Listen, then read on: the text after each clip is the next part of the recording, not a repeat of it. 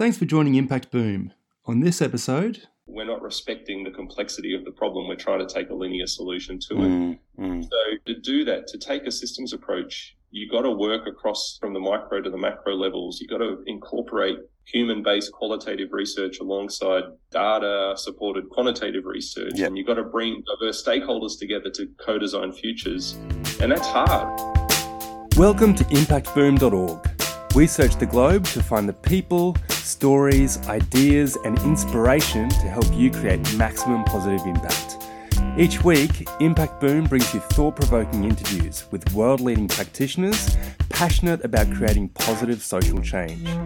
These designers, social entrepreneurs, educators, innovators, thinkers, and doers share their projects, initiatives, thoughts, and insights on creating a better world. You can find all the stories, links, and other great content at impactboom.org. Follow us on Facebook or Twitter for the latest updates, or subscribe to the newsletter or on iTunes. Thanks for listening to episode 384 of Impact Boom. My name's Tom Allen, and I'm passionate about bringing you the latest interviews and insights to help you create positive social impact. Today we're speaking with David Ireland. Dr. David Ireland is a diversified impact practitioner, playing the role of investor, consultant, advisor, board director, and philanthropist. He's worked for over 20 years across a range of sectors, including renewable energy, public health, ESG, agriculture, aquaculture, and financial services, where he has founded, invested in, and advised businesses, researchers, government, and not-for-profits as they attempt to solve some of the biggest challenges facing our planet. David has also been invited to participate in various national and global forums, including judge of the X Prize Water Abundance Challenge, USAID's International Development Tech Eye program, and as chair of the Australian Government's Horizon Scanning Committee. David currently holds several roles, including Governor of WWF Australia, Director of Planet Ark Environmental Foundation, founder of the Growth Drivers and Radiant Energy, and Honorary Professor at the Australian National University's College of Engineering, Computing and Cybernetics. He holds a dual PhD in Innovation and Drug Design, a Bachelor of Science with Honours, and Bachelor of Business Management from the University of Queensland, a grad certificate in Executive Leadership from the Australian Grad School of Management, is a grad of the Australian Institute of Company Directors, and is a Stanford University Fulbright Fellow. So in today's podcast, we'll discuss David's perspectives on opportunities to ignite innovation in organisations, and we'll get his insights and perspective on ways ventures can effectively tackle social, cultural and environmental issues. David, it's been a while coming. It's great to be chatting. Thanks for joining us. Thanks for having me, Tom. Great to be here. So David, kicking off, we'd love to learn a little bit more about your background and what it was that led to this passion in collaboration, creativity, design, and connection to create impact. Thanks, Tom. I've always been curious, and not just curious, but probably more to the point, interested in solving problems that matter. So even reflecting way back to my school days, which are more years than I'd like to admit, the subjects I excelled at were those about understanding the unknowns in the world around us and trying to develop solutions to them, like chemistry and physics and whatnot. After school, I went into science and business degrees, and like you said, I did dual PhD, where I was developing anti-cancer drugs and exploring how high-tech firms grow and trying to work out how do we improve the success rate of firms trying to develop cutting-edge solutions for the big challenges facing society. Yep. And I've worked in biotech firms, and even as an early undergraduate student, driven by some curiosity and some chats I was having with some backpackers, set up my first business helping backpackers get work in Brisbane. That was pre-widespread internet days. There was a lot of connecting and collaborating with cafes and hostels and stuff around Brisbane and trying to connect people up. But since then, I've worked in tech transfer, helping researchers license new technology, start new businesses, test the viability of their IP. I worked at national level at CSIRO, which is Australia's National Science Technology Organisation, and I was head of innovation policy and international innovation diplomacy. And then probably for the last 8 years or so, I've been focused on building my own businesses. And again, partly it's based on curiosity and just opportunity realization, where I've helped build businesses in renewable energy, public health, other sectors. And I think it's all been an interesting journey. It all started with this real interest in the tool set of innovation and how can we use the tools of innovation to validate problems, test solutions, and then scale them up to create lasting impact for people and planet. But today, more and more, that focus is not just on any opportunities, but it's becoming much more focused on sustainability. How do we use those tools of innovation? Things like collaboration, creativity, and design and connection that you were talking about. How do we use all of that to help, whether it's organizations or governments or researchers or entrepreneurs, whoever they might be, help solve some of those big complex problems that create significant and lasting value for themselves and the planet. Yeah. Yep, absolutely. Look, there's some really impressive experience there, David, and I'm sure you've learned a lot from applying yourself across that range of different areas. As mentioned, you are the co-founder of the Growth Drivers. So this is ultimately where you're applying all these innovation tools that you're talking about to a range of different projects. So tell us a bit more about the work that you're involved in right now.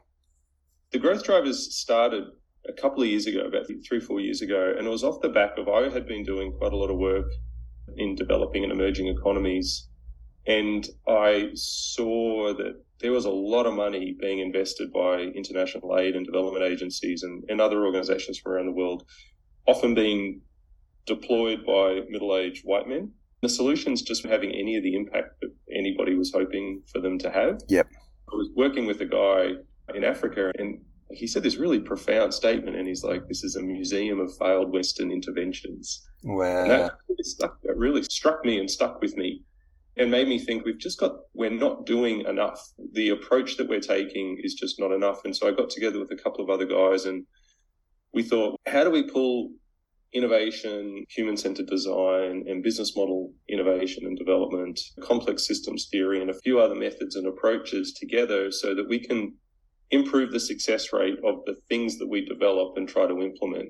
That was the birth of the Growth Drivers. And it's been a really exciting journey since. And so these days we work with ambitious leaders to help them turn obstacles into impact that lasts. And we do that across the spectrum, right? And so we work from products to people and systems. And by that, I mean, we work with organizations to help them redesign their products and services to be more sustainable. And as an example, we're developing some new ear tags for cattle that communicate with low orbit satellite, that address some biosecurity challenges for Australia's red meat industry. We develop new strategies and cultures to help organisations transition to the changing challenges in the market. We've worked with big, large FMCG groups, helping them change. Then we work at the systems level, and by that I mean helping governments and organisations redesign the systems that they operate in. And a really good example of the work that we've been doing in that space over the last couple of years has been up in East Asian countries, where we've been working to help reduce the amount of plastics entering the marine environment.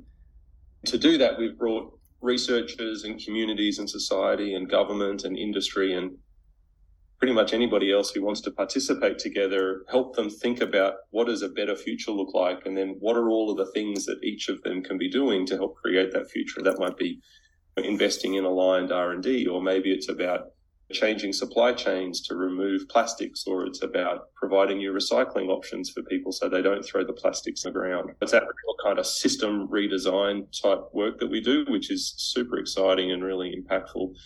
It's funny, as I say that out now, I think that is almost the opposite to what I would be advising somebody if they were trying to set up a business. The breadth of our service offering is wide. It's a challenge, but it also gives us the opportunity to help governments, not-for-profits and startups and whoever else navigate some of those, almost whatever that big, hairy challenge they're facing, and create some lasting impact from it.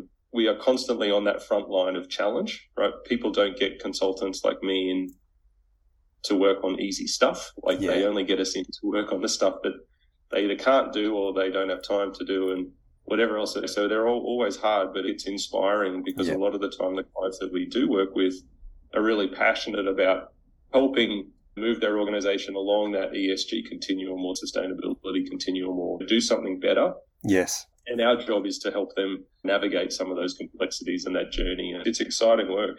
Yeah, it really sounds like it, David.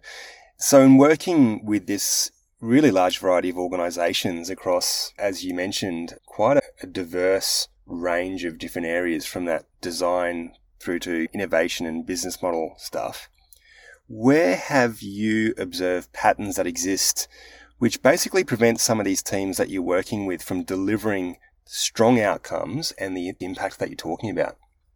That is a really good question. We see, I guess, this emerging new type of leader, or maybe a better way to put it, the requirement for a new type of leader, and one that has the skills and the attitudes that gives them the ability to affect the type of change that they need to affect, if that makes sense. Traits, the ability to do systems thinking, strong collaboration skills, and an inclination to collaborate. Yes. An ability to set a vision and to have the resilience and perseverance to deliver on that vision. Sustainability initiatives don't happen overnight. They take a long time. Yes. An ability to influence it without authority, and then a strong ability to mobilize people to be part of that change. When you think about it, our models of leadership haven't really changed for the last probably 2 decades since the introduction of the innovation leader, where we started trying to get leaders to be more agile or to not just do waterfall approaches and whatever else it was, and we all know the types of traits of innovation leaders. And I think the sustainability is just taking that another step forward or two. This is where we're seeing organizations commonly fall short of being able to create the lasting impact they want. While we do dedicated sustainability leadership training, helping leaders build some of those traits and the skills that I mentioned before, we make sure that all of our projects are that mantra of, what was it, like, teach a man to fish and he'll feed himself forever or something. I can't remember it exactly. All our projects are designed to not just do it for the client, but to do it with the client. And so they kind of learn by doing as well. And so the idea is to design ourselves out of the process. And so they have the skills to lead that type of project in the future. So back to your question, like those patterns, it's about the patterns of those leadership and then the ability to see it through. And probably the last one is, and this again gets back to leaders, is having that institutional, that leadership buy-in.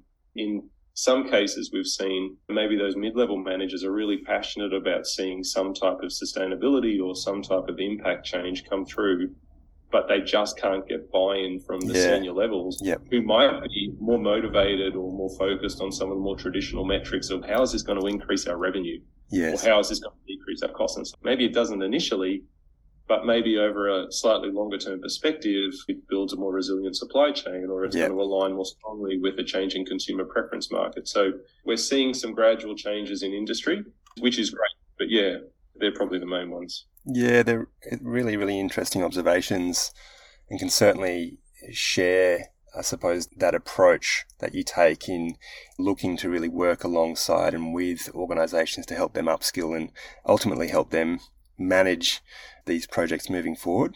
So where have you identified opportunities, David, across Southeast Asia or Asia and Australia, Oceania, to tackle social, cultural, environmental problems?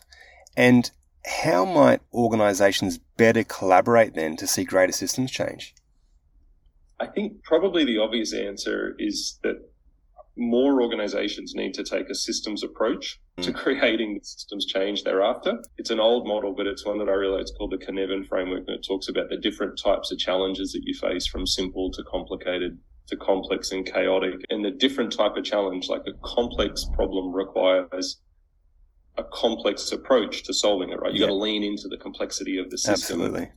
The challenges and the problems and the traits of that system are emergent and dynamic. And that's quite different to a simple or a complicated, which can often take a bit more of a linear, step-by-step sequential type process. And I see a lot of organizations trying to do the big thing. And I think this gets back to my early comment about failed Western interventions in these emerging economies, is that we're trying to do the right thing. We're trying to solve these big, complex social, environmental, whatever they are, problems, but we're not respecting the complexity of the problem. We're trying to take a linear solution to it. So to do that, to take a systems approach, you got to work across from the micro to the macro levels. You got to incorporate human-based qualitative research alongside data-supported quantitative research. And you got to bring diverse stakeholders together to co-design futures.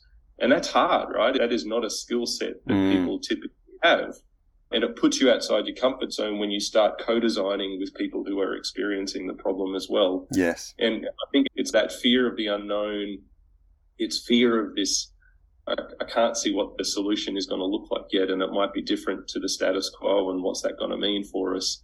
This provides a bit of a barrier for people really properly leaning into doing the systems-based approach to creating these systems change. Yes. Yeah. Maybe one really concrete but probably old key is to be really open to different perspectives and points of view. And it sounds so obvious, but in complex problems like that marine plastics example that I mentioned before, you've got all these really competing drivers of change and behavior, and none are right or wrong. Yeah. They're just different. Like, we actually rarely find someone who is intent on harming people or planet. It's just that we're all focused on maximizing self-gains, and we don't naturally piece together the complexity of the system that sits behind us to see how those self-gains are impacting others. I might be throwing out lots of plastics because I get all single-use plastics for detergents and food and salt and whatever, because that's all I can afford. From a comfortable seat in Australia, like a middle-aged white guy, I look at that and go, stop buying single-use plastics. Yeah. But it's like that person can't afford to do anything else. You got to look at perspectives and limitations and what people are capable of doing and really leave your bias out of it and take the time to understand what's driving people to behave like they are before you start trying to impose solutions on them. There's a bit of a ramble there, but hopefully there was something interesting in there for people. Absolutely. Look, I think it's a fundamental understanding to really bring back that deeply empathetic view and understanding of the people that you're working with and seeking to create that change with. I mean, without that empathy, you can almost pretty much understand that what you bring forward isn't going to have a huge amount of success unless you have a little bit of luck. But I think bringing it back to the founder entrepreneurial perspective then, David, what general advice would you be giving to purpose-led entrepreneurs who are working really hard to take their enterprises to the next level? What's that general piece that you've learnt over time? Yeah, sure. I don't want this to sound discouraging by any means, but I think you just be prepared for it to take longer and for it to be harder than you originally thought. That doesn't mean it's not worth doing. At a really simple level, we're all prone to thinking that because I see this problem exists, everybody must see that this problem exists and want it solved, right? And we just know that's not true.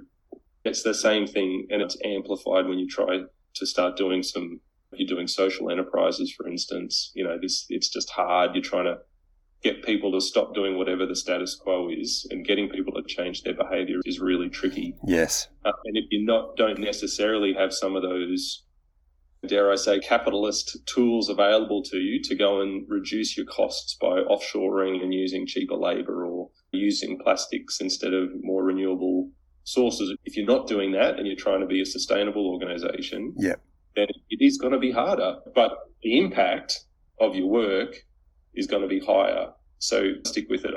For what it's worth, I actually get asked this question not infrequently, and I've never worked out how to give an answer really eloquently, but I'll try it here anyway. I tend to take a bit of an ecology view to change. When you think about it, systems settle at their lowest energy states.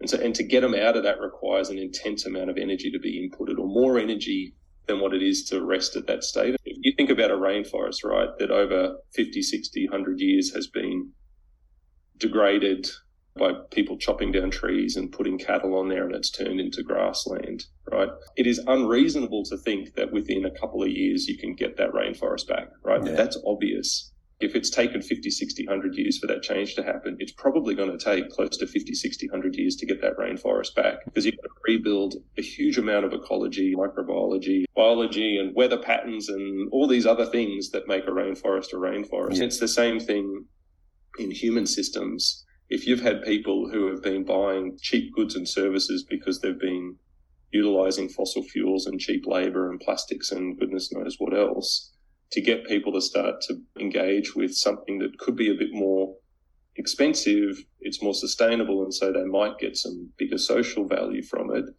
Like, that takes time. Yes. And you've got to put in a similar amount of energy that you would if you were going to try to take a grassland back to a rainforest. It's not an entirely eloquent answer for you, but hopefully the analogy works, that you just got to recognize that you are trying to do something really hard, and it's just going to take a bit of time. Does that make sense? Absolutely. Yeah, no, it's a great insight to share, and I'm sure it probably resonates with a lot of our listeners, David. So thanks for sharing that. Inspiring projects or initiatives, do you have a couple that you could share with us that you believe are creating some great positive social change? I mean, there's heaps, but just a couple. So WWF has been running this Innovate to Regenerate, which is about finding and supporting innovators to help regenerate Australia's land and seascapes. And they've unearthed some amazing entrepreneurs and they're supporting some really incredible projects that are having and will have huge impact. And so that's an incredible project, a series of projects. Just more generally, I'm seeing more and more Indigenous and First Nations traditional approaches being integrated with modern technologies and businesses. I really take so much energy and comfort from seeing that happen, because the moment you do that, you are instilling some really fundamental sustainability, human-focused, empathetic traits into whatever you're doing, and the perspective on what growth is changes fundamentally.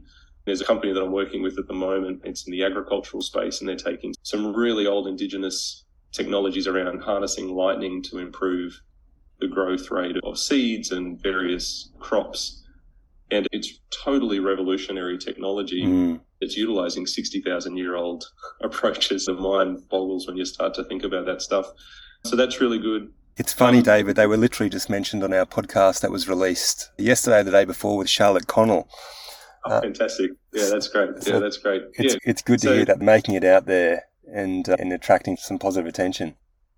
They absolutely are. It's really good. Just the last one I'll just mention is another just general observation. What I think is really exciting is we are seeing that are driving corporate behavior, right? And GDP, revenue, return to shareholder value type stuff is still dominating, but it is changing, and seeing organizations start reporting on various ESGs and greenwashing and all those issues aside, like I take that there is still a whole bunch of that's happening. But the fact that we are seeing businesses now start taking some steps towards that and reporting on those things and guiding corporate behavior based on some of those metrics, I think is a great step.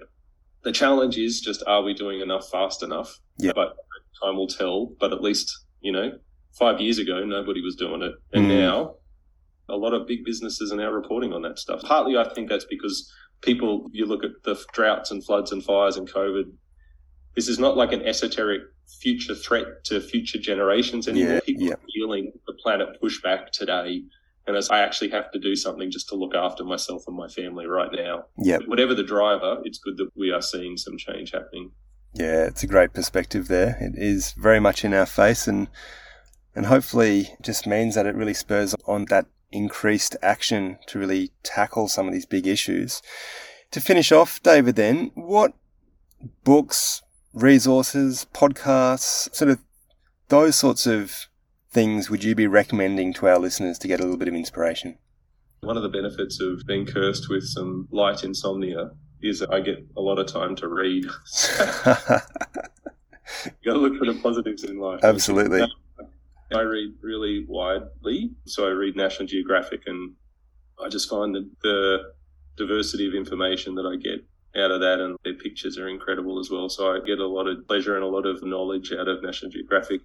Your podcast, obviously, Tom, is always a good one. But I think probably the last few books I've read, and again, it gets back to that first question, it's just curiosity-led. And I've read everything from, if I think about the last month or two, it's been about we're losing an ability to focus as a society. I've read about sustainability and regenerative agriculture, the nature of pandemics. I've read a book on quantum computing, which I didn't understand, but I thought was interesting. Like one I'm reading at the moment is on the nature of the cell. The book is about just how we don't really understand still the proper inner mechanics of how cells work and all the stuff that is left to discover and what that might mean for human health and what we can do to extend age and get rid of diseases and all of that stuff. So really interesting, just general knowledge stuff are the books that I've been reading lately. Too many good books to read these days. That's the problem I'm experiencing. There is certainly a wide variety out there, but sounds like there's some really good ones in there, David. So thanks for sharing those. It's been a total pleasure to really listen to your insights and experience today, David. So thanks so much for being so generous with your time. And we'll certainly look forward to tracking your journey down the line and have no doubt that you'll continue to do some great work. Great. Thanks for having me, Tom. Great to chat today. Thanks. Thanks for listening to Impact Boom. You'll find links to the initiatives, people and resources mentioned in this podcast on impactboom.org. Please leave your comments below, and remember, we'll be publishing fresh inspiration and insights to help you create positive impact every week on the website, Facebook page and Twitter.